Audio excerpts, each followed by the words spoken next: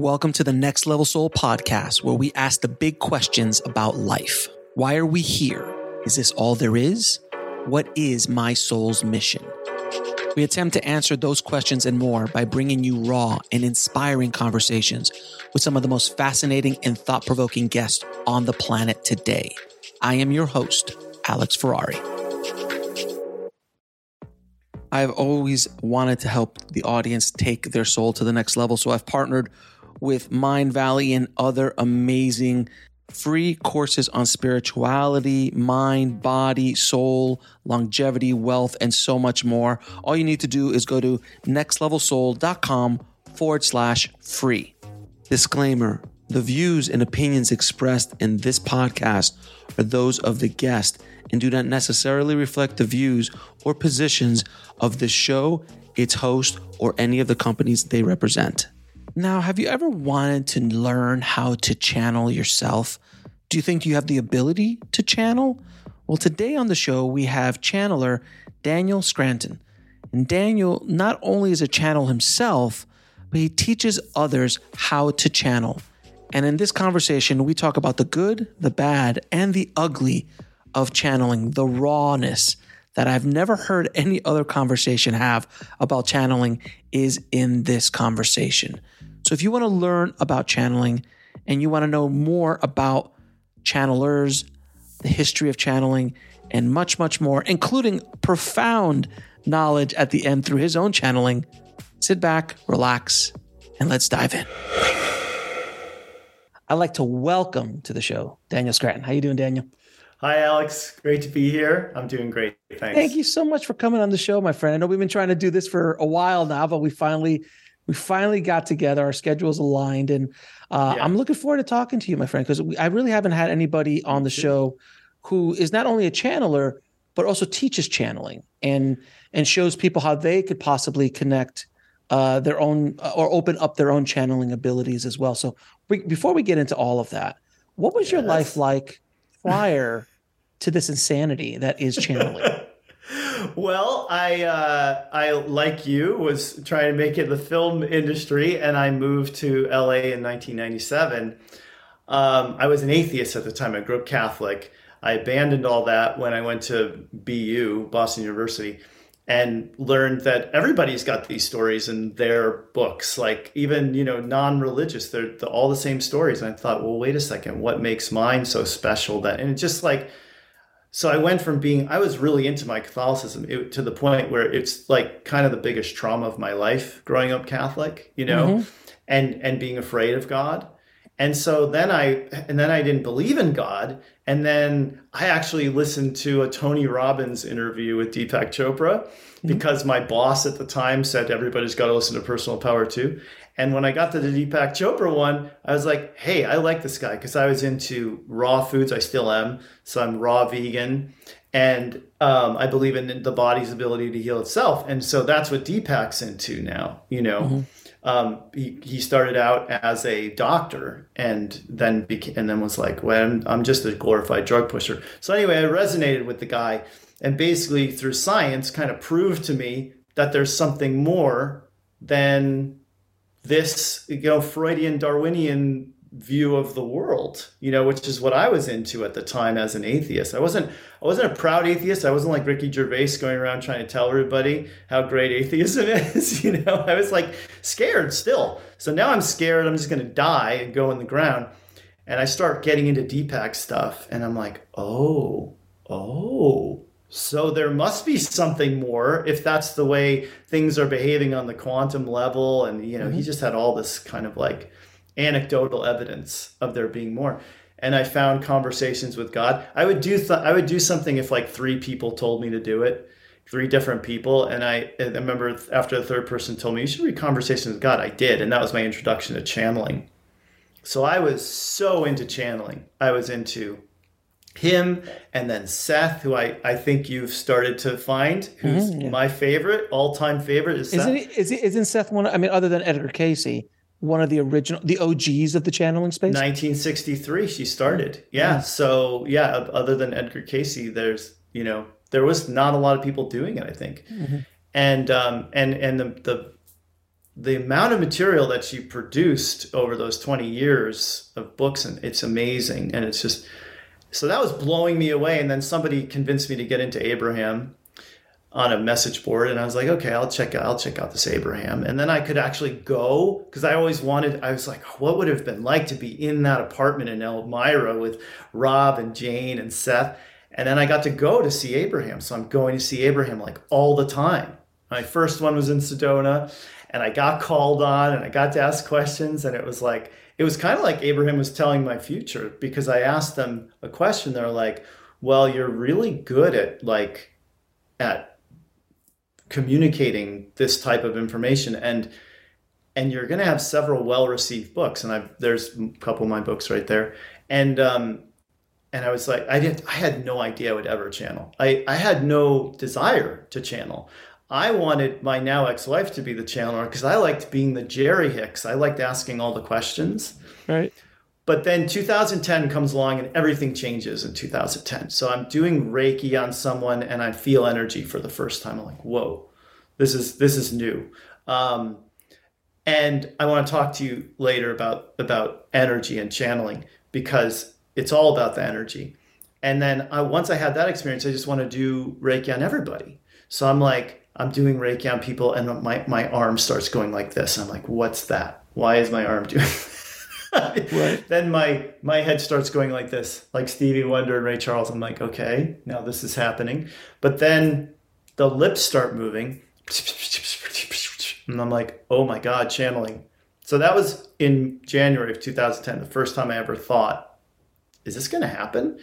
And then March comes along, and even though I have this outwardly looking good life, I'm going to all these Abraham workshops and on the cruises, and I have my own business. I used to go to Amoeba Music in Hollywood and buy up stuff and resell it on Amazon. I probably flipped through and saw like your DVD in there at some point, like all the bins they have. And I'd resell it on eBay and Amazon. So I was making enough money to go to all these Abraham things. And me and my wife, if you saw us in public, you'd think great couple, but our marriage was not doing well at all. And on top of all that, I had this painful hernia next to my belly button that I was too scared to ever get checked out by anyone. So I was in pain. I had to move all these boxes for my business around to do my shipping days, which were terrible, terrible, long, long days. And then I was in so much pain one day that I just collapsed, and I was in tears, and I was like, I don't want to be here anymore. Like, how do I end this? How do I get off of this earth? And there's no way I was ever going to do it. But not that night, but the night after, I woke up from this dream, and I turned to a guy that I knew through Abraham in the dream, and I go, I understand now about the other beings. And that was it. That was the whole dream. We were like standing in a desert.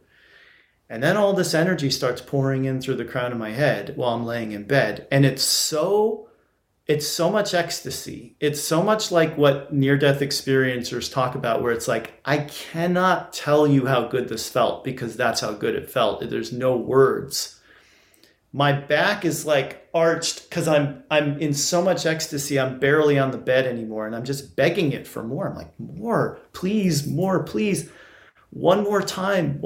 And then I was wondering, like, what does this have to do with that dream? Like, who are the other beings? And as soon as I started thinking about that, I start getting more energy in. And then I'm asking them questions, and they had to be yes or no questions, because all this is happening in my head. And if the answer was yes, I'd get another surge of energy through my body. And then I thought, well, maybe you're in the room with me right now. Maybe I can see you. That all this is happening with my eyes closed. I open my eyes to look around in the room, and it starts flooding in again, like just the same as intensity as at the beginning. Mm-hmm. So again, I'm just like, oh my God, I don't know how long it lasted for. It eventually had to end. Unfortunately, everything has to end, right?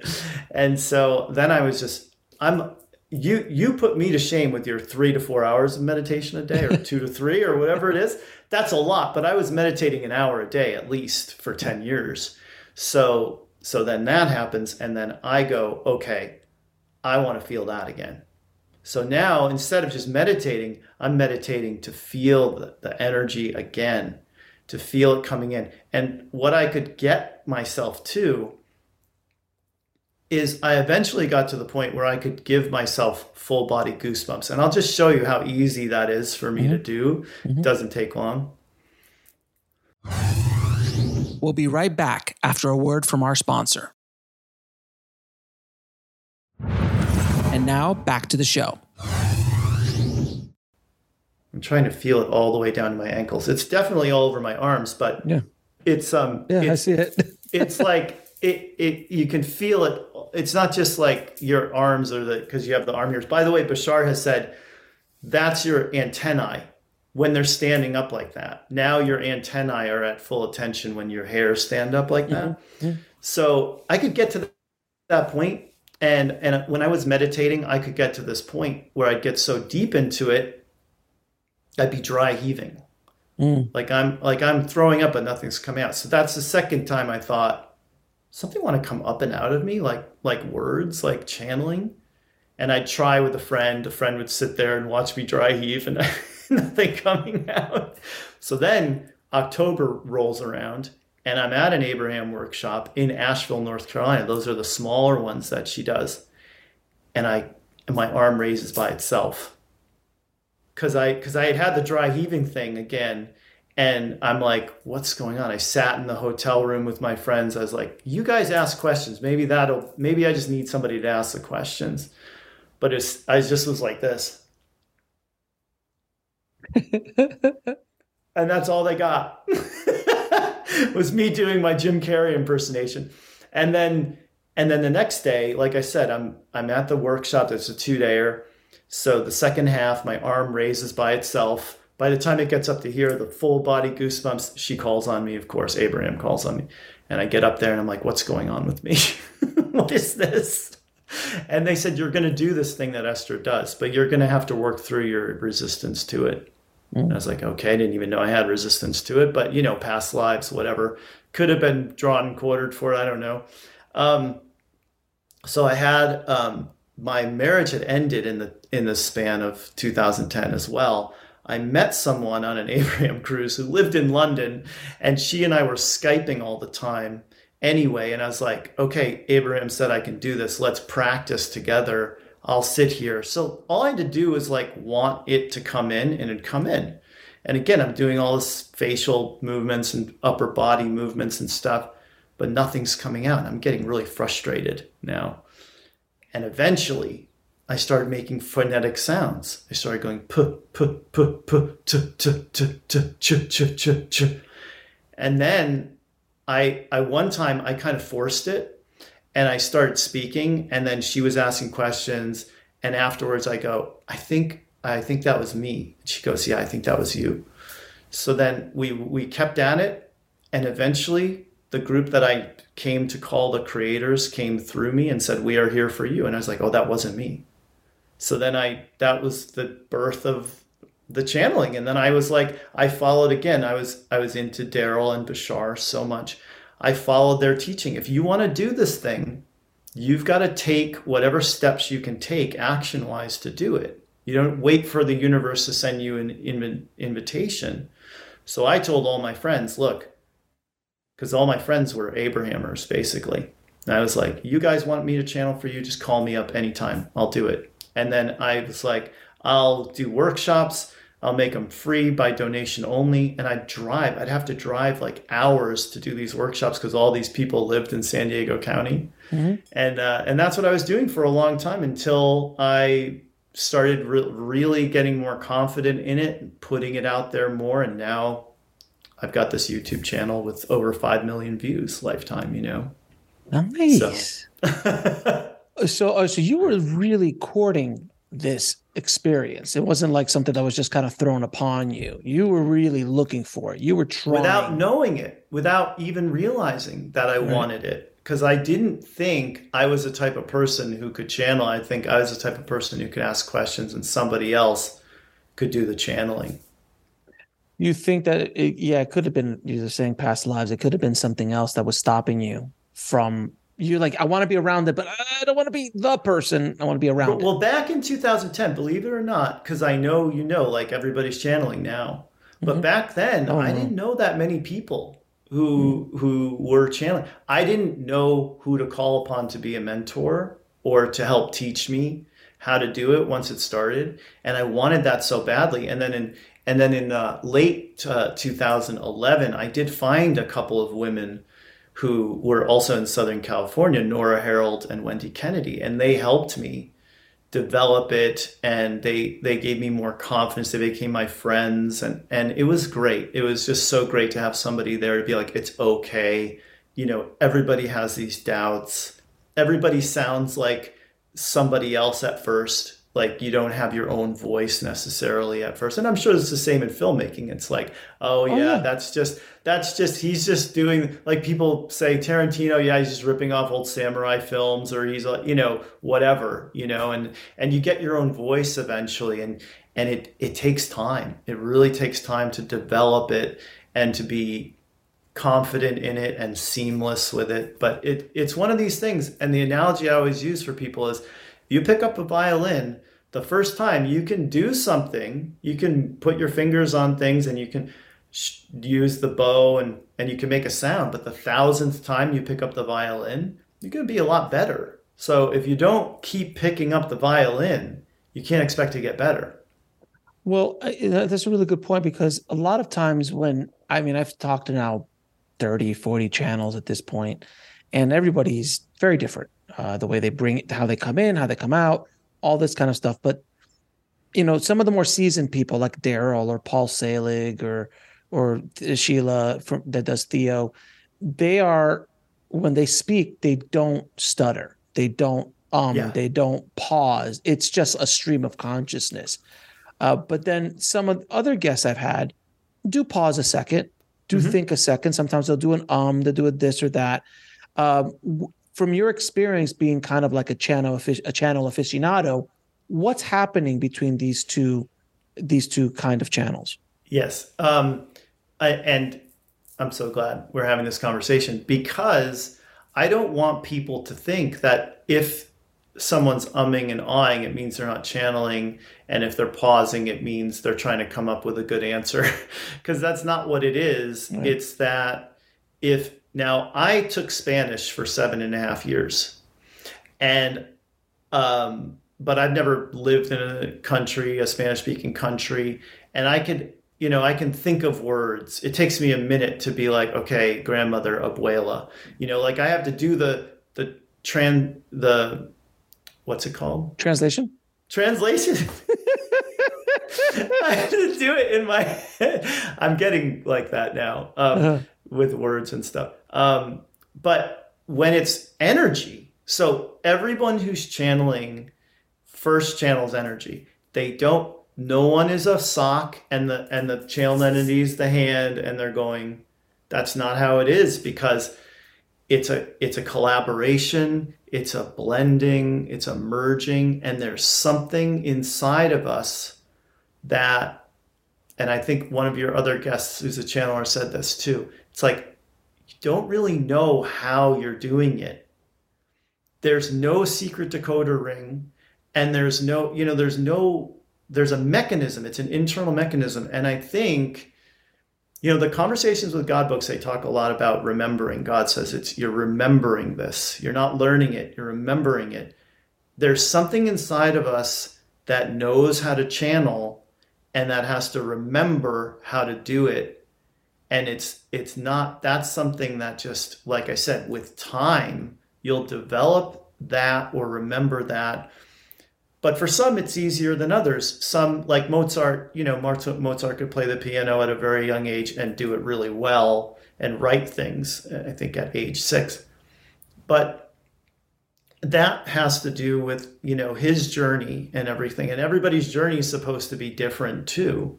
So some people are supposed to try to channel for 5 years and not be able to do it, and then are able to do it. Because I've had students like that. I've had students who eventually have that breakthrough moment where they can do it, But as far as I was telling you before, my ex-wife said to me, you do the and the thing when you're channeling. And I was like, no, I don't. And then I went, and this is about 4 years into me being a channeler. I went back and I listened and I was like, oh yeah, I guess I do. We'll be right back after a word from our sponsor. And now back to the show. So you don't even realize you're doing it while you're channeling, but then after you've been doing it for as long as like Sheila's been doing it and Paul's been doing it and Lee Carroll, it's gone because you've picked up the violin 10,000 times for those people. You know what I mean? And now I'm over 12 years into it, so it's a bit more seamless for me. But another thing I always point this out too to people is with the pausing. If you read the Seth books, her husband, Rob, would put in there, Jane paused at 9:15. It was a long pause at 10:20, So even to me, the best channeler who's ever lived had these pauses. And I think what's happening is, and Esther Hicks says, it's blocks of thought. She says, I'm receiving a block of thought. Downloads, like big chunks of downloads. Yeah. And then so you, as a channeler, have to like make sense of it. That's why the channeler is always a part of it. Because like I said, you're not a ventriloquist dummy. You have a brain. You have a vocabulary. You have words that you're more likely to use. Now, I transcribe myself, all my channeling. So I can tell like, okay, I don't really speak like that when it's me. And when they are speaking through me, it's different. So I notice it, but I'm not using a lot of words I don't use in my normal conversation, Mm-hmm.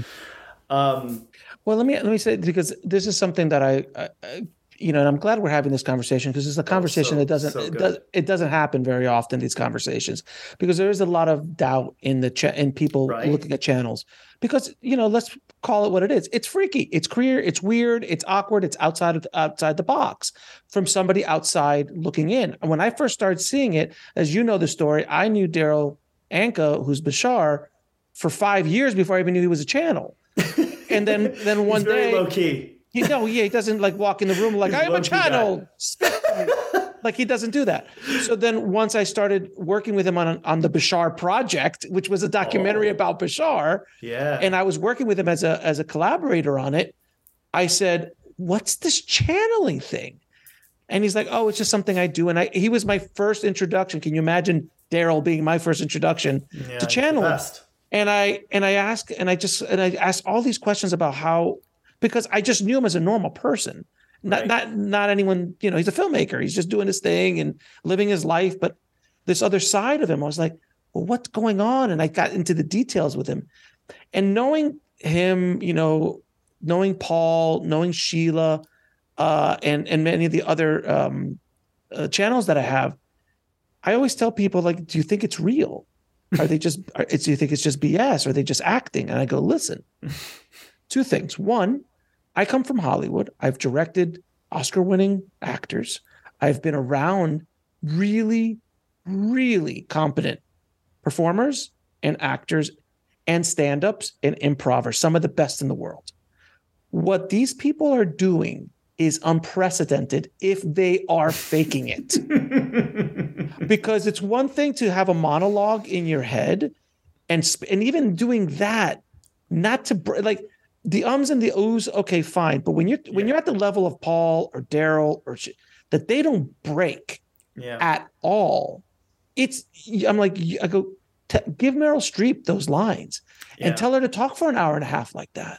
And then everything that comes out is profound as all hell. But then I throw in the extra mix of, like, I'm asking questions that they don't know they're going to get. Right. And they're tough questions. They're not easy questions I ask. And they're answering it without a beat. I'm like, so that's the whole, I don't believe in it. But secondly, what are they saying? Is it profound to you? Is it helping you? Is it resonating with you? If it is, take it. If not, dismiss it and move on.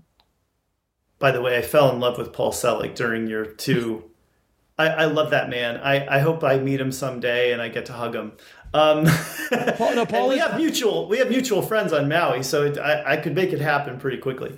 But because I live on Maui, and so does he now. Because somebody has to do it. So thank you for taking the bullet for the rest of us. Yes, I know. What a terrible life I've created. How awful would that be though, to have to fake it? Like all the time. Oh my God, your hair would fall out or something from the stress and I think because we were talking about this earlier too, about how many channelers there are out there now. I think they all mean well. I think everybody, and I'm the type of person, who thought OJ was innocent, like I want everybody to be innocent, like. Well, kicking it back. You're dating yourself, sir. I am. Yeah, I'm old. But, I've never seen somebody and gone, oh, they're faking it. But I have seen people and gone, they're highly influenced by what they read on the internet. This channeling is not it, because everyone has a filter. And I don't know if you've ever spoken to any channelers about the filter, but there's a filter that we all have that we don't have any. You can't just say, I don't want a filter, get rid of my filter, because you're still human. And you still could let something come through you, and you might say, I don't want to let that come through. You know what I mean? Because, and the other thing too, here's the other thing. There's trance channelers, there's deep trance channelers. Which I was going to ask you. There's conscious channelers. And my friend Nora Harold, she'll talk to you as Nora, and then she'll go, this is a Pleiadian. And you're like, and she'll talk to you as a Pleiadian, and it's that quick. And then she'll go back to talk to you as Nora. And so some people are like that. They're that conscious with it. And so there's everything in between. The terrible thing about being a conscious channeler is if you're a perfectionist like I am, and you've always been hard on yourself like I have been, then you're listening to it and sometimes you're going, this isn't very good. Because you're still there. You're still aware of what's happening. So I wish to God I was a blackout trance channeler and I didn't have to, like Daryl and Jessica Herman, who's wonderful, wonderful channeler. Everybody watch all these old episodes, by the way, they're all amazing. I appreciate that. Yeah. But here's the thing I want to say about channeling that is so important, because what you're saying is right. What you're saying is true, but there's more. And the more is, there's an energy. There's an energy that to some is palpable. To others, they'll be like, well, they didn't tell me whether I should buy dinar or whether I should buy this currency. Or they didn't tell me like when the financial collapse is going to happen. So I'm skeptical. Because if you're up here the whole time, right, and you're not sensitive and open, which you have to be to channel, like you have to be a sensitive, empathic, open, emotional being.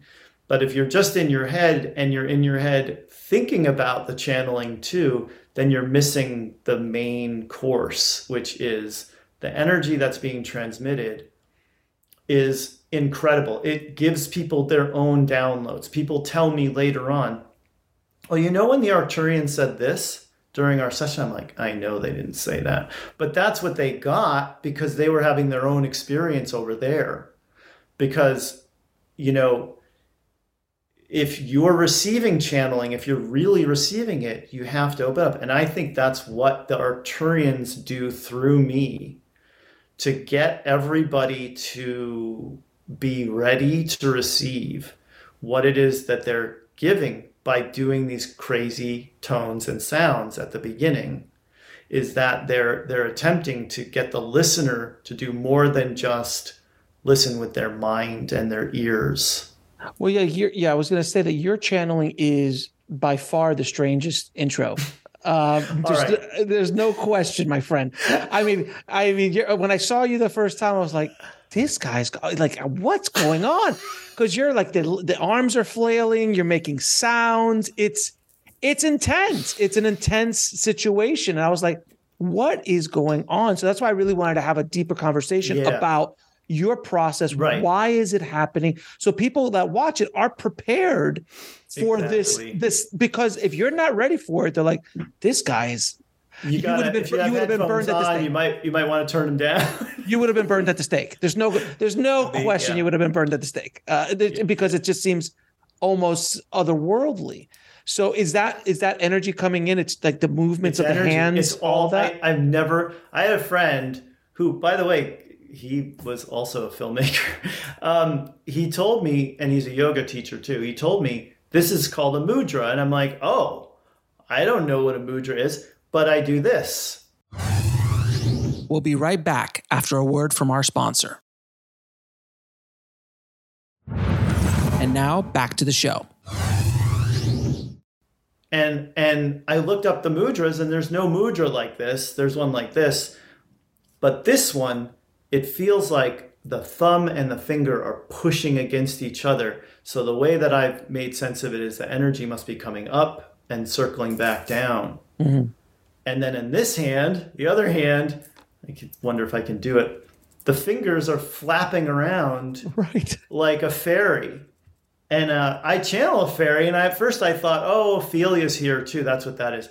But it's been going on for years now with the flapping. And I actually saw a guy once, a video of a guy, and his fingers were just doing it like that much, But they're also rubbing against each other while they're doing it. It's not just, they're not like not touching, there's friction. So I don't know. But I do know that like I could stop it. I know if I have an itch, I can itch. But I basically am like, as soon as I'm open, I'm channeling. I'm not doing it to channel or to make it happen in some way, but it's part of it. It's part of the transmission, as we channelers call it. There's a transmission that's going on that, if you're open to it, can affect you in ways that go beyond what the answers to the questions will be. And the other thing I always find fascinating with people who talk to me, because, by the way, ever since I started this show, I get asked so many questions. People call me up, or they'll text friends from Hollywood or other people, or just people who just find out what I do. They just are fascinated, and they're very curious about everything. And they go, well, do you think they're just faking it to sell books? And I go, do you know how much money people make selling books? Are you kidding? Like, do you think if there's a lot easier ways to scam people to get rich than channeling? It's just like, this is a full-time thing. And I want people listening to understand, like, oh, they just want to try to sell a course, or, oh, they want, like, man, there's such easier things you can do in the world than putting yourself out there like this. Because you're basically exposing yourself into the world now publicly in a way that, like, when Daryl and Sheila, they did it like very quietly, kind of word of mouth. Yeah. Maybe a book or something like that would come out every once in a while. But now it's like, you've got a website, you got a YouTube channel, you're out there. So you're basically putting yourself out there vulnerable for the arrows and the rocks to be thrown. Like, there's such easier ways to make money in the world.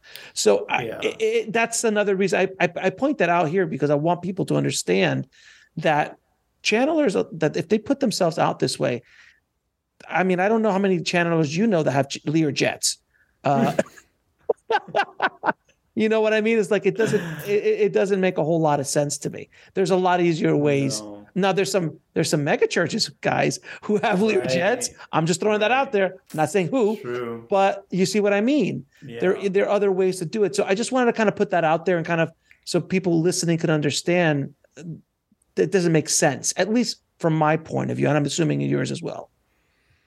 Yeah, and honestly, there are sometimes that I go, like, I wish I was just a life coach or something, like, it's so much easier. So much, like, Yeah, you could have easily turned into a life coach and still done all of this quietly behind the scenes. I was really good at coaching people too, because I was so into all this stuff. Like, I threw myself into spirituality in the early, like, I think I woke up in the year 2000. So it's been 23 years. And I just followed everybody, read everything. And like, I could really have been a life coach instead. And that would have been easier for sure. Yeah. Than this. a lot easier path, and people, and they're like, yeah, absolutely. So it's a choice what you're doing. And I want people, you have to say yes to it. Yeah. It's a choice that you're saying yes to. And I've spoken again to many channelers who's like, I kept it quiet for years. Yeah. I would just do it for my friends, because it's a big coming out of the closet, spiritual closet, if you're channeling closet to do this. So I really appreciate you being so honest and raw about this conversation, because it's something that doesn't get talked about very often. Everyone always talks about the woo-woo stuff, but there is a practical human being behind the channeling and what they have to deal with and what they have to go through. And I think that gives a little bit more gravitas to what they're saying and doing as a channel when you understand arguably some of the sacrifices that they're making to do it. Mm-hmm. Yeah, it's and on the other hand, if I didn't do it, God only knows what my life would be like, because I need the energy. I've heard you ask the question before, does it wear you out? Or it gives me energy. The reason I meditated all those years was because I probably would have been diagnosed with chronic fatigue or something. That's how tired I was all the time. So to be able to do this thing where I become this conduit of energy, it gives me so much energy. I do, because I'm conscious while I'm doing it, I do get to hear all the answers, which help me in my day-to-day life, because even though I've been spiritually awake for so long and channeling for so long, I still have my challenges and my issues that I'm facing. And what they say through me is for me as much as it is for everybody else. And that's why I channel almost every day, put out a new channeling.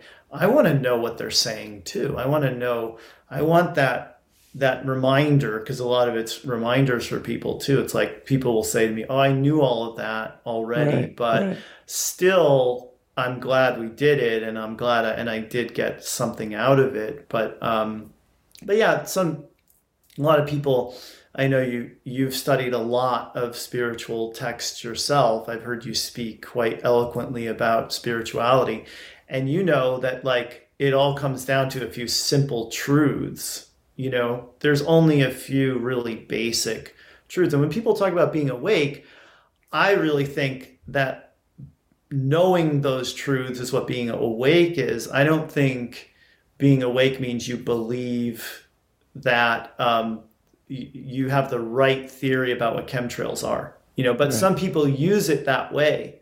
Some people say, oh yeah, I'm awake, man. I don't, I got aluminum foil inside all the drywall, so. I mean, why wouldn't we? Why wouldn't we? Because if not, the earth will tilt over because we're flat. So sorry, all flat earthers listening, I apologize. They're still out there. No, you kidding me? They knock on my door constantly. The thing that I think about when it comes to flat earth is this, like, can it both be true? Because can we have multiple realities? I think so. And I also think sure, why not? The only thing that's really true, besides that we're all source and we're all love, like those are some of those universal truths, but your experience is true. So that's why you can't really call anyone crazy, because they're experiencing life in the way that they're telling you it is. That's their experience. And if you walk on the earth and you say, feels flat to me, then you can come up with this theory. And the thing, and I understand what you're saying too, but it's also based on, the experience is based on how you were raised, your life experiences, the traumas in your life, all of those things that make you your personality will make you think one way or the other. So some people will look at pictures of the earth and go, it looks round. All the planets are round. It all makes sense scientifically. Okay. And others will go, no, there's an ice wall and you can walk to the end. And you know what? If you believe that, God bless you. I wish you the best. I wish you the best. But generally speaking, but it is all perspective, and you're absolutely right. It is the perspective. We walk through life through the lens of our experiences, And I was talking to a channel the other day about this, and she's like, if you the entity that was coming through her said, if you walk down the street and you see in the middle of New York City somewhere, and you walk down the street and there's lights and noises flashing and buildings everywhere and people walking, that's the experience, right? Well, if you're an architect, you're walking down the street, you're looking at the buildings, how they're built. If you're a real estate agent, you're walking down, you're like, oh, I want to sell that. If you're an electrician, you're like, oh, why is that light out? Oh, it's because of the electricity breaker must have been broken.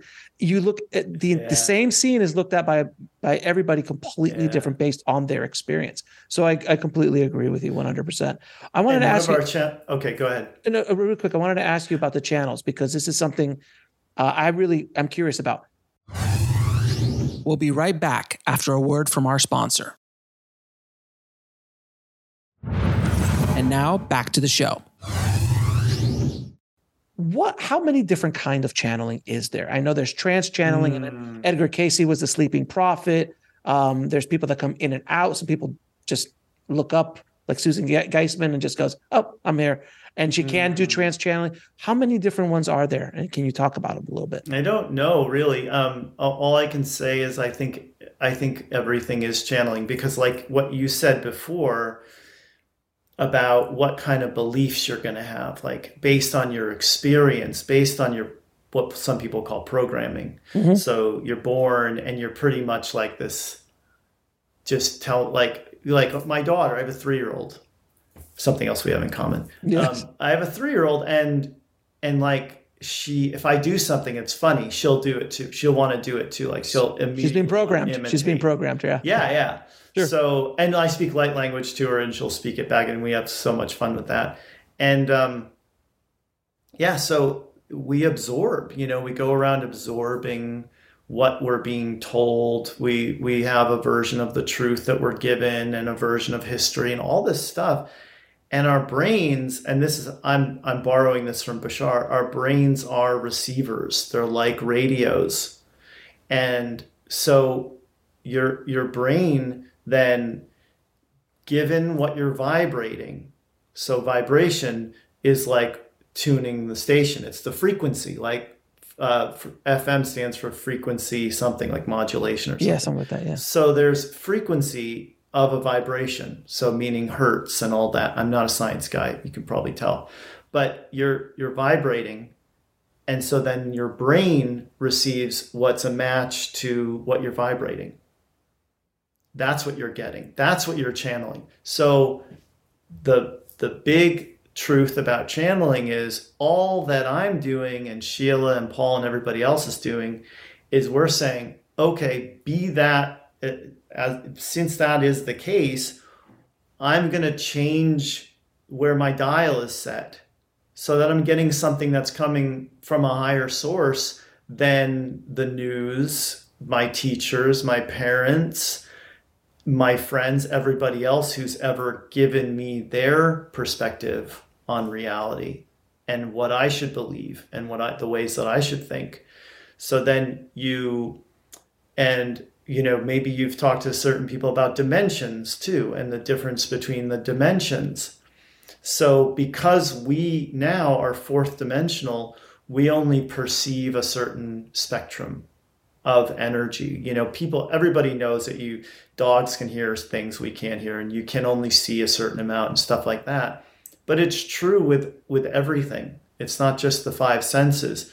So you've got to raise your frequency to be able to get what's coming from a higher dimensional plane. And those higher dimensional planes are all around us too, and inside of us. It's not like they're places. It's like, our superhero movies, our Marvel movies and stuff, they're kind of getting into this stuff of like the alternate reality is right there, and often they'll use the multiverse, like a portal. Yeah, you've got to have a portal or something, got to have something visual. But it really is right here, right now, in a different vibration, so that I only perceive the walls and the lights and the stuff in the room here, but there's a lot more present. It's just vibrating at a frequency where I don't perceive it. So as a channeler, you're saying, I'm going to raise my vibration. So anyone who wants to channel, just go raise your vibration. Do the thing that puts you into your happiest place. And when I teach people, I often say, go out in nature, like get away from it all and go sit under a tree. And that's where your channeling is more likely to happen, because in your house, you got all the thought forms. You got all the energies that have been present in your house, and you got to get away from it all in order to sometimes be able, and the trees and the rocks and the wild animals, they're all there like rooting for us, they all want us to like kind of come where the water is warm, and enjoy this thing that was gifted to you, this earth. And you can tap in so much. Jesus went to the desert, right? When he did his thing, 40 days or something. Yogis go to the Himalayas. He got away. They go in caves. Yeah. They're not doing it in the middle of Times Square on the soapbox. Exactly. And if they are on Times Square, beware. Beware of that person who is in Times Square, the Elmo and the Spider-Man in Times Square. You got to be careful of them. So, all right. So if somebody's wanting to become a channel, what are the first steps that you would recommend, and how they could possibly, if they're, I think I agree with you. I think we're all able to do it. It all just depends on how much we're able to let go and open ourselves up and things. What are some steps that people, if they're truly interested in walking down this path, they can do to get there? Well, honestly, I can tell you from my own experience that like just being around channeled material, you're not just receiving those words and those teachings. You're being introduced to a vibration. So if you listen to and read channeling, it can give you those attunements that you need for your body to be able, because I think the body too, another part of it is our bodies have to be able to handle the energies. And I think one of the things that was happening to me in that experience I had in March of 2010 was that my body had to be readied for the energies that were coming, that I was going to be channeling. Right. I've heard that. Yeah. So it's, like I said before, you could write a list. You could say, I'm going to have a list of the 10 things or even 5 that I could do in a day to raise my vibration. Maybe it's like just go for a walk, meditate, sing, dance, take a bath. All these things are going to help you open up more and be intentional too. You can meditate, like I was meditating to get energy so I could go and live like a normally functioning human being. But you can meditate with that intention. Like I'm meditating with the intention now of opening myself up to higher frequency energy and beings who would want to come through and, speak through me. And it's good to be clear about it too, because that's the other thing. That's the fear that people have with channeling. They think, well, if I open up, how do I know it's not going to be some lower vibrational entity? The truth is you're never safer than when you're channeling, because if you're doing it right, you're raising your vibration. And guess what? They can't jump up and get you from their lower vibrational plane. They're going to stay down here where people who are using Ouija boards are. Right. People who don't take any of the steps to raise their vibration are more vulnerable than the people who are like, okay, I'm gonna speak mantras, think mantras, I'm gonna toning is obviously, you should probably have somebody on sometime who can talk about the power of sound, like Jonathan Goldman or somebody like that, who these sound healers and new age musicians, they understand it much better than I do. I just channel it. I just like, when I first received overtones and created overtones, the beings were just moving my lips and tongue and mouth around to create those sounds.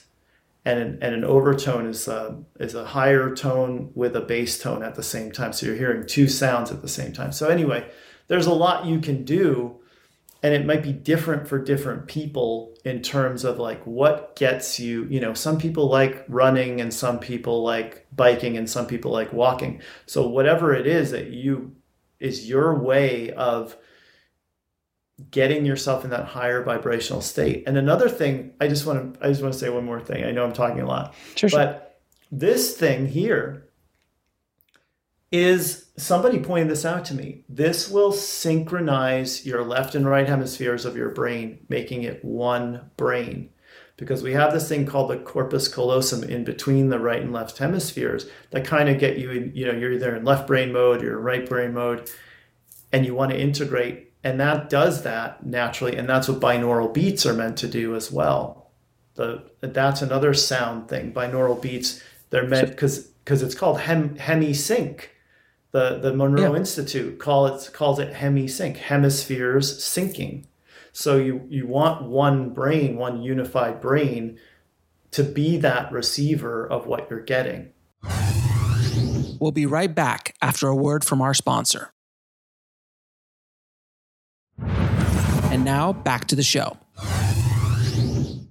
So is that kind of like why, and for everyone listening and not watching, he was shaking his head back and forth like Stevie Wonder right now, or Ray Charles. Is that why they did it? Is that why they did it with the music? They were probably, I mean, the greats are all the greats not channeling? Oh, absolutely. I mean, absolutely. Abraham has said the song that, so-and-so is writing is being written by the people who will receive it. And the songwriter is just the one who lets it through. And then they bring it through, and then they go to my wife just went to go see Ed Sheeran, and there's 60,000 people in that stadium. They're all there receiving what he brought through for them, basically. And, Michael Jordan, he made a free throw with his eyes closed. I mean, the guy was otherworldly in terms of what he was able to do with his body. Sure. And there's an element of that. Anyone who's ever played sports or danced gets that, or has acted. If you've ever performed in any way, at some point, like, you're just like letting it happen. Well, you're in the flow. You're in the flow. Yeah, right. Exactly. As soon as you start thinking, like if music is playing and I'm going like this, and then I notice I'm dancing, I'm like, now I'm self-conscious. Now I'm thinking like, what was I doing? Was I doing this? I'm a much better dancer than that, by the way.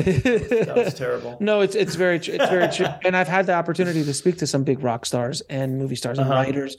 And I asked the same question. I'm like, are you channeling? I use that term not in the way that we're talking about it, but in the way that the word channeling has become very mainstream. The word channel, like you're channeling Michael Jordan for that shot. You're channeling, the Beatles for that song that you wrote. Like there is that kind of thing. But, I've spoken to some of the biggest rock stars and movie stars in the world and directors and writers, and they all say, it's coming from somewhere else. Like I just show up, I let them know I'm going to be there, and it comes through. And even directors who are on set who, the stories of Spielberg and Scorsese and Tarantino, that they're just like in a flow. They can see a scene and fix a problem like that instantly. Boom, boom, boom, and not even think. It's not even a thought process. It's like your orchestra, like an orchestra, like a conductor, and just moving things. And people around them like, how do they figure that out? And how do they do trying? This? There's no trying involved. It's like Yoda said, And the thing, another analogy I use with channeling, it's like if you're trying to channel and you're not getting anything. It's sort of like when you're trying to find your keys and you can't find your keys and then you give up and you sit down and you're like, get the remote. Oh, there are my keys. Because they were under that pillow that was on the couch that you had to give up to sit down on. And with channeling, as soon as you stop trying, because it's more of an opening up to allow this thing to happen that those of us who channel still don't totally understand the mechanics of it. We just know that like there are times when we're more on than not. So sure. It's a collaboration too. Like I've done an in-person event where Daryl channeled and other channelers channeled, and it was the biggest in-person one that I've ever been at. So sitting up on a stage with all those people in the audience is a way different experience as a channeler than having someone that you're channeling for over the phone who's in Iowa and you're in Maui or wherever you are. It's just different. And if a person's a skeptic, if a person's sitting there going like this while you're channeling and they're like, and they're just reading questions and it's different experience. It's a co-creation, and that's the thing too. Like,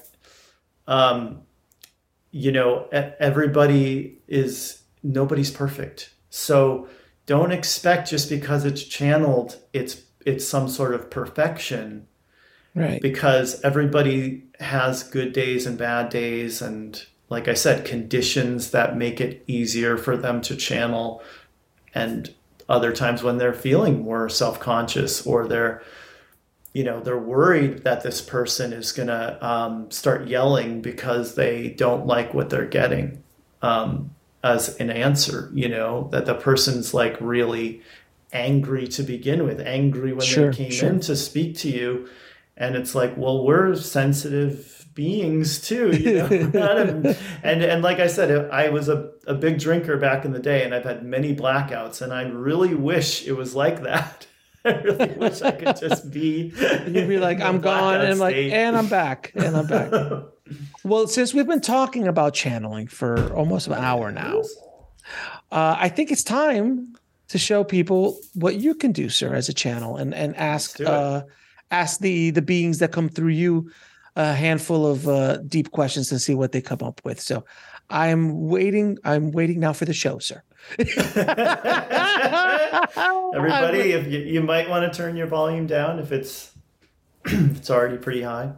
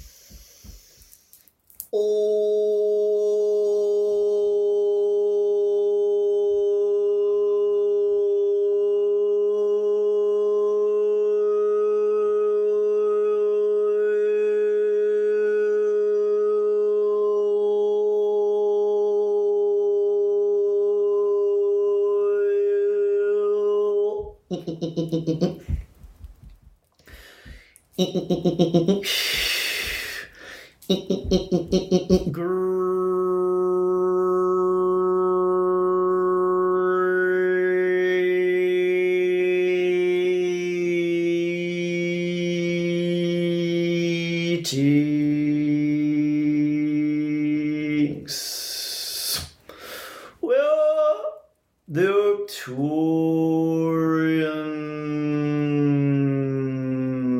Victorian Council. Well, pleased.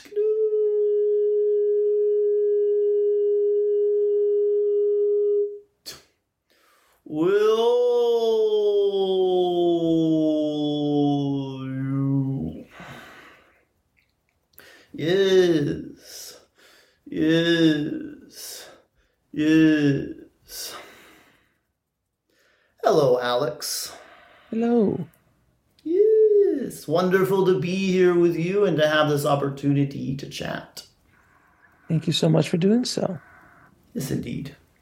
My first question to you is, how do collectives like yourself who want to channel in this world pick the channels or the vessels that they're going to use? Sometimes there is a pre-existing arrangement. Sometimes you do have a part of that being who's in the physical who is also in the collective they are channeling. Other times, there are agreements that are made in the astral plane while the human is asleep that did not exist prior to the incarnation, but because that person made certain choices in their life and took themselves down a particular path, they became excellent candidates to be channelers. And there are a host of beings and collectives out there who want to have their voices heard. They want to also contribute to the great transformation that is happening there on Earth. We'll be right back after a word from our sponsor. And now back to the show. We all have an agenda when we help you. We want to see you succeed. We want to elevate the consciousness of humanity. And we also know that as you grow and expand, as you evolve and ascend, so do we. We get to reach the next level of our consciousness by helping all that we help. And so it is not an answer where there's only one way that this can happen, but there are several, and you're seeing it. You're seeing all of the different people coming forth and channeling because there are so many ways for those agreements to be forged. Is that why there's so many more channels now than there were 40 years ago or 50 years ago?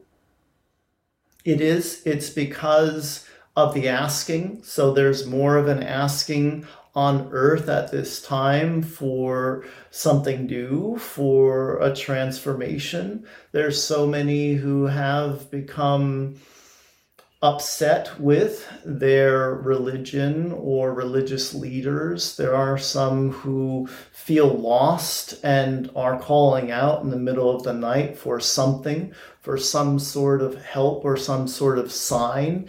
And then when they relax enough, when they open up enough to receive an answer, they get that answer. And sometimes that answer comes in the form of a little voice in their head. And other times that answer comes because they were listening to a song or watching a movie, or they glanced over at a billboard. There's so many different ways people can get those answers, but certainly channeling is one of them. Now, can a soul live multiple lives at the same time? All souls do, because all time really is simultaneous, and every soul is very curious. Every soul really does want to grow. And even though you as a human don't even want to stub your toe, never mind have a car accident or lose a loved one, the soul wants as many experiences as the soul can get. And so when you get into alignment with your soul, you start living your purpose more. You start to find that there is a path, and that the path that feels the best is the path that you're meant to be on. And so then you're sort of living the truth of the life that you set out to live before you incarnated, because there has to be that forgetting when you incarnate. When you are born, if you knew everything, then you wouldn't be able to have all the emotions that you have. You wouldn't be able to first think that this is all there is, and this is your one lifetime that you get to live, and so you better make it count. You wouldn't be able to have all of those thoughts and feelings and beliefs if you knew everything that you know on that soul level. So really, every individual who is living a life right now ought to be thinking in terms of aligning with their soul, aligning with that intention of the soul, because the soul definitely wants to have particular experiences through you. And by the way, before people start thinking that they're now mad at their souls, you are your soul. There's no separation in reality between who and what you are and your soul. So that's why you hear people saying in the New Age, you have to accept, you have to go with the flow, you have to surrender.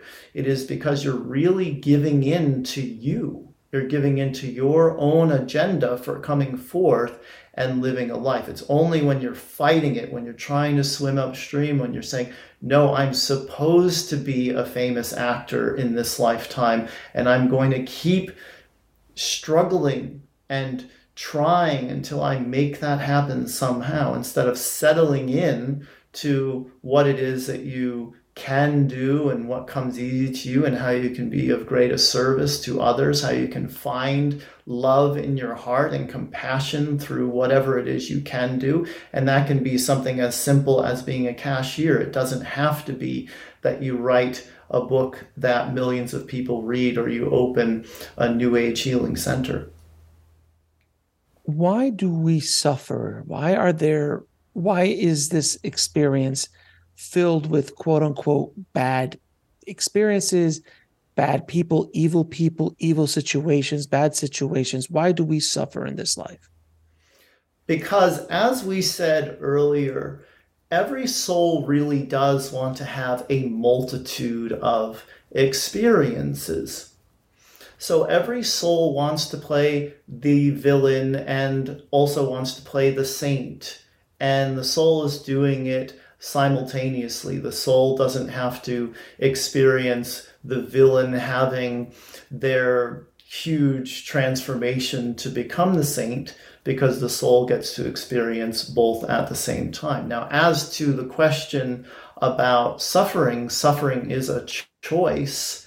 And when people realize that suffering is a choice, that they're choosing to resist, they're choosing to push against something or someone, and they're not allowing, they're not in the flow, they're not in that place of acceptance, then yes, there is suffering. Now there's loss, and some of that loss, it would be hard to fathom a person not going through some suffering due to a loss of a loved one, especially if that person then thinks it was their fault somehow. So there's all kinds of experiences that as a human being, you cannot imagine why this experience would even exist. Why should that experience exist? It makes no sense. It has only bad associated with it. But on that soul level, you see that if you did lose someone that you loved and you did blame yourself for it, well, then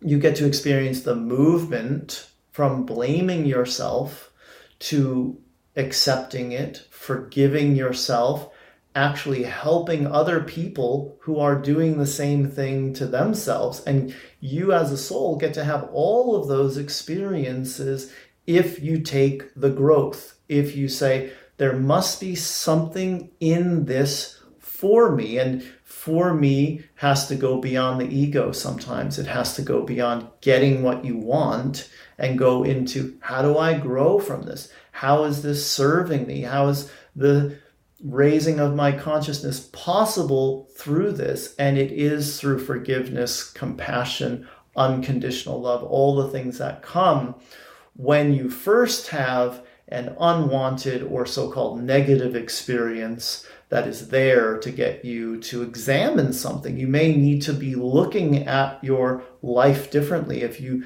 break your leg, you might need to slow down. And so you broke your leg and now you have to slow everything down. Now you have to receive help from other people. These might be things that you don't want to do from that ego mind level. How do we overcome the fear that we walk around with in our lives? You first of all feel it. You recognize that as a soul, you don't just want to feel happy and love and peace all the time. As a soul, you want the full spectrum. You want to taste all the flavors so that you can become the best chef. And that means that you have to allow these certain emotions to be what they are. You don't have to transmute fear. You don't have to transform fear. Fear is what it is. Think of it as a ball of energy, and it's a ball of energy that you intersect with at a certain point where now you're experiencing that aspect of source. So you have a choice in that moment. You can fear the fear. You can get angry because you were told that you're supposed to be brave at all times because you're a man in society and men shouldn't be afraid ever.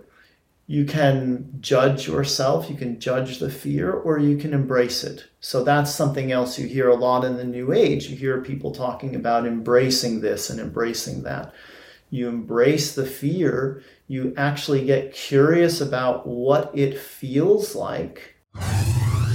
We'll be right back after a word from our sponsor. And now back to the show. And you allow it to be what it is. And guess what? Then the little ball of energy moves right through you. It doesn't stick around. It doesn't stick around in children very often. When a child is sad or a child is afraid, they can easily process that emotion more quickly because they don't have ideas about the emotion itself. They haven't set up a bunch of beliefs and thoughts about emotions and the way they should be feeling in that situation. So they're just allowing it to pass right through them, and then before you know it, they're off playing again. So one thing you can always do with fear is you can tune into where you feel it in your body. It's most likely to be felt in one or more chakra. And then you can breathe into that chakra, breathe into that fear with that intention of, all right, fear, now is your moment. This is your day in the sun where you get to shine. And I'm going to feel you as completely as anyone has ever felt fear. And then your time with the fear will be over. The fear can move on. You'll have a clearing. You'll feel more clear. You'll be in that state where you can actually choose then what you want to feel after the fear. So again, part of this journey for all of you is movement. Moving from fear to love is a journey. And you get to take that journey once the fear is felt. You get to gradually climb your way back up to what is your truth, what is your essence, which is love. Do we all have a destiny or purpose when we incarnate? Yes, you do. Everything is purposeful. Everything is about wanting to have a particular type of experience. And every soul knows what they're getting into when they enter into a life. They even look at it. They're able to watch it like a silent film before taking the body on. That will give them that experience. Now, that doesn't mean that every moment of your life is preordained and scripted, because you have free will and you get to make decisions at various decision points in that life. And that's what none of us knows for sure you're going to do. We don't know. We can't tell you the one future, because everyone gets to decide whether they choose love or fear, whether they go left or right, whether they choose film school or to become a corporate lawyer. It really depends on whether they're following their guidance, they're following their feelings, their intuition. And this is something else you hear a lot about in the New Age, but it's like that for a reason. It's because it's important to follow one's bliss and to listen to that little nudge that you're getting from within, because it's either your guides or your higher self or your soul. It's some aspect of you or a team that's really looking out for you, that's trying to get you to move in a direction that's going to be part of that purpose. It's going to help you fulfill that mission that you had before you started out. And a mission doesn't mean that it's something you do for 40 years or 50 years. It can be something very simple. It can be, I want to go forth and I want to have 3 children and I want to raise those children and I want to have grandchildren. It's different for every soul, because everything that you can imagine is, And so, as we said before, souls like variety and souls crave experience. So, of course, there's going to be people who are interested in bugs, even though most people aren't interested in bugs. But some people really want to study those insects. What happens to a soul once it's done with an incarnate, when it's done with a life? There is a moment of feeling free. There is a moment when a soul realizes that they have died. And sometimes it takes longer for some than others. Some are more prepared for it. You've probably heard the stories of people in India who say, I'm dying Thursday at 4:00. You can come if you want to. And so, of course, their transition into that next realm, that next dimension, is going to be a lot easier than someone who has a sudden car accident and doesn't really know what to expect when they do die. So people tend to get what they expect after they die. And if they don't expect anything, if they don't know, or if they believe that that's when everything ends, is the end of the life, then they're going to be in for a bit of a surprise. They're going to have experiences that at first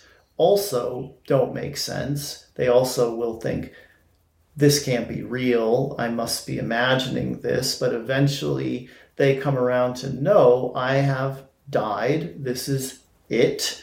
And then that being, which is really just an aspect of the whole soul, because the whole soul, of course, knows that this is the time to release from that body. But it's an aspect of the soul that then goes on and meets with ancestors and people they knew during the life that passed on before them. And they meet with guides, and they go and they have this big family reunion where they talk about what just happened and how it could have gone differently, and they could have made different choices and that sort of thing.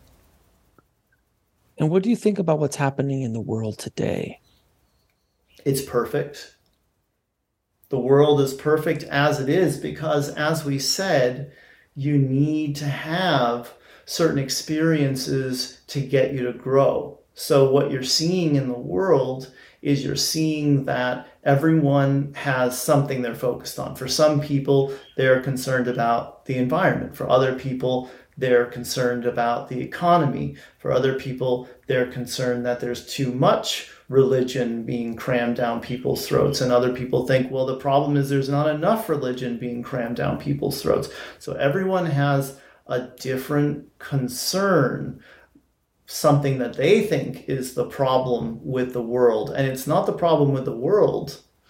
It's their challenge. It's the thing that they wanted to work on, the thing they wanted to master.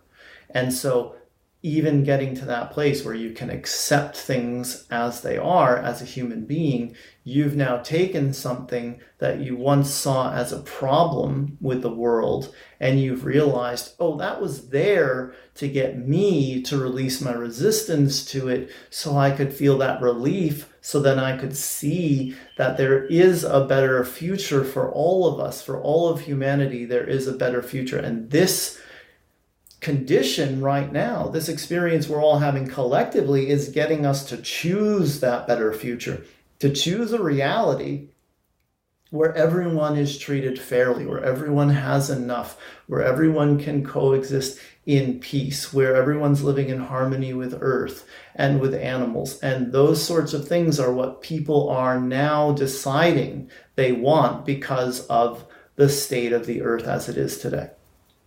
And do you have any final messages for our audience? Everyone has a heart. Everyone is capable of love. Everyone is capable of loving something or someone. Everyone is capable of finding the love within themselves that exists always as that spark of divinity. Spend some time every day. Tune into your heart. Ask yourself, honestly, what is it that I love? What is it that I love to do? What is it I'm feeling called to do when I tune in to this organ that's right there beating at all times, trying to get my attention? When I drop down from my head and into my heart, what's causing my heart to sing? What is it that I'm here to do, that I can feel the calling, because I know when I'm doing it, I feel more love, I feel more expansion, I feel more peace, I feel timeless. Tune into that more so than your head, and you'll make your shift in consciousness right now, because that's what the shift in consciousness that people are talking about is really all about. And everyone has a chance to do it in every moment of every day. Take the opportunity you've given yourselves, and you will change your lives and you will change your world dramatically. Thank you so much for this conversation, my friend. I really, truly appreciate it. Yes, we are the Arcturian Council, and we have enjoyed connecting with you.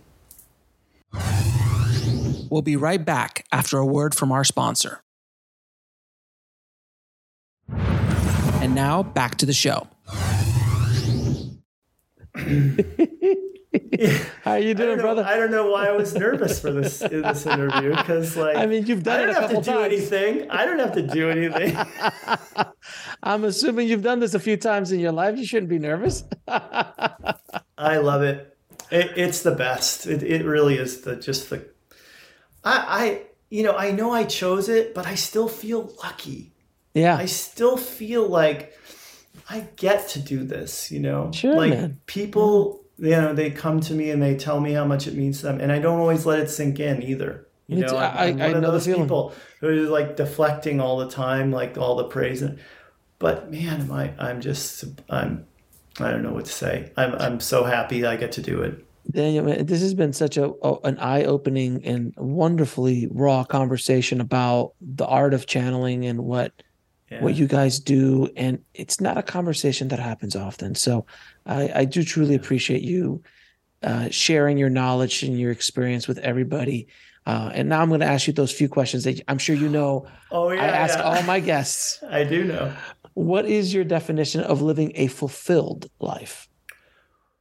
Well, I want to be present. I want to be present with whatever I'm doing and whomever I'm with.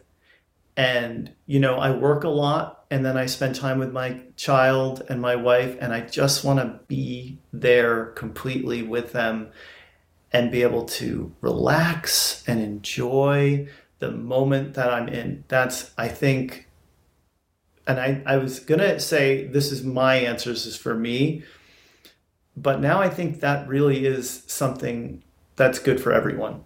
I do think it's really, we've got to be present. We've got to let go of the tendency to focus on past and future all the time. What is your definition of God? I think that the best way to define God is how we could experience God, which is through love. I don't think that we could really put words to what God is. We could talk about God for a couple hours too, but we get to, as humans, connect by feeling God as love in ourselves. And I think that if you do that, if you set out to do that, then you know God. Then you can say, yeah, I know God. I love that flower over there. And what is the ultimate purpose of life? To live it, to have experiences, to grow from those experiences, to make choices, and to create. You're a creative guy. I mean, that's how we get to be God, is through our creations. We get to they were talking about like tasting all the different foods so you can be a better chef. Like that's what we're doing essentially, is we're having all these experiences so we can put different ones together and create something new. And I think that if you have any sort of creative outlet, then it's great, because it's the purpose. And where can people find out more about you and the work that you're doing? I have a website. It's my name, DanielScranton.com. I'm on YouTube, and I've got thousands of videos on YouTube that I post to. I post new ones usually 5 days a week. And those are the two main places. I'm on Instagram and Facebook too, if people want to find me there. And do you have any final messages for our audience? Well, we talked a lot about channeling here today, and I want people to know that I was 38 when I started channeling. Lee Carroll was 43 when he started channeling. Your recent guest, Yvonne, I think 47 or 46 when she started channeling. You don't have to be seeing ghosts when you're 6 and then be like, yeah, I always knew. You don't have to be that person. I've heard that person be interviewed too, and it's great that God wants to have that experience too, but it's not meant for the few. It's meant for the willing and those who are open. And if you really want to experience something different than like everyday life, it's available to you no matter where you are in your journey right now. Daniel, man, I appreciate you, and thank you so much for this lovely, lovely conversation. I hope it helps some people around the world, my friend. I appreciate you. My pleasure, Alex. Namaste. I want to thank Daniel so much for coming on the show and sharing his knowledge with all of us. If you want to get links to anything we spoke about in this episode, head over to the show notes at nextlevelsoul.com/237. And if you've only been listening to this over podcast and you want to watch these amazing conversations, please subscribe to our YouTube channel at nextlevelsoul.com/YouTube. Thank you so much for listening. And remember, trust the journey. It is here to teach you. I'll talk to you soon.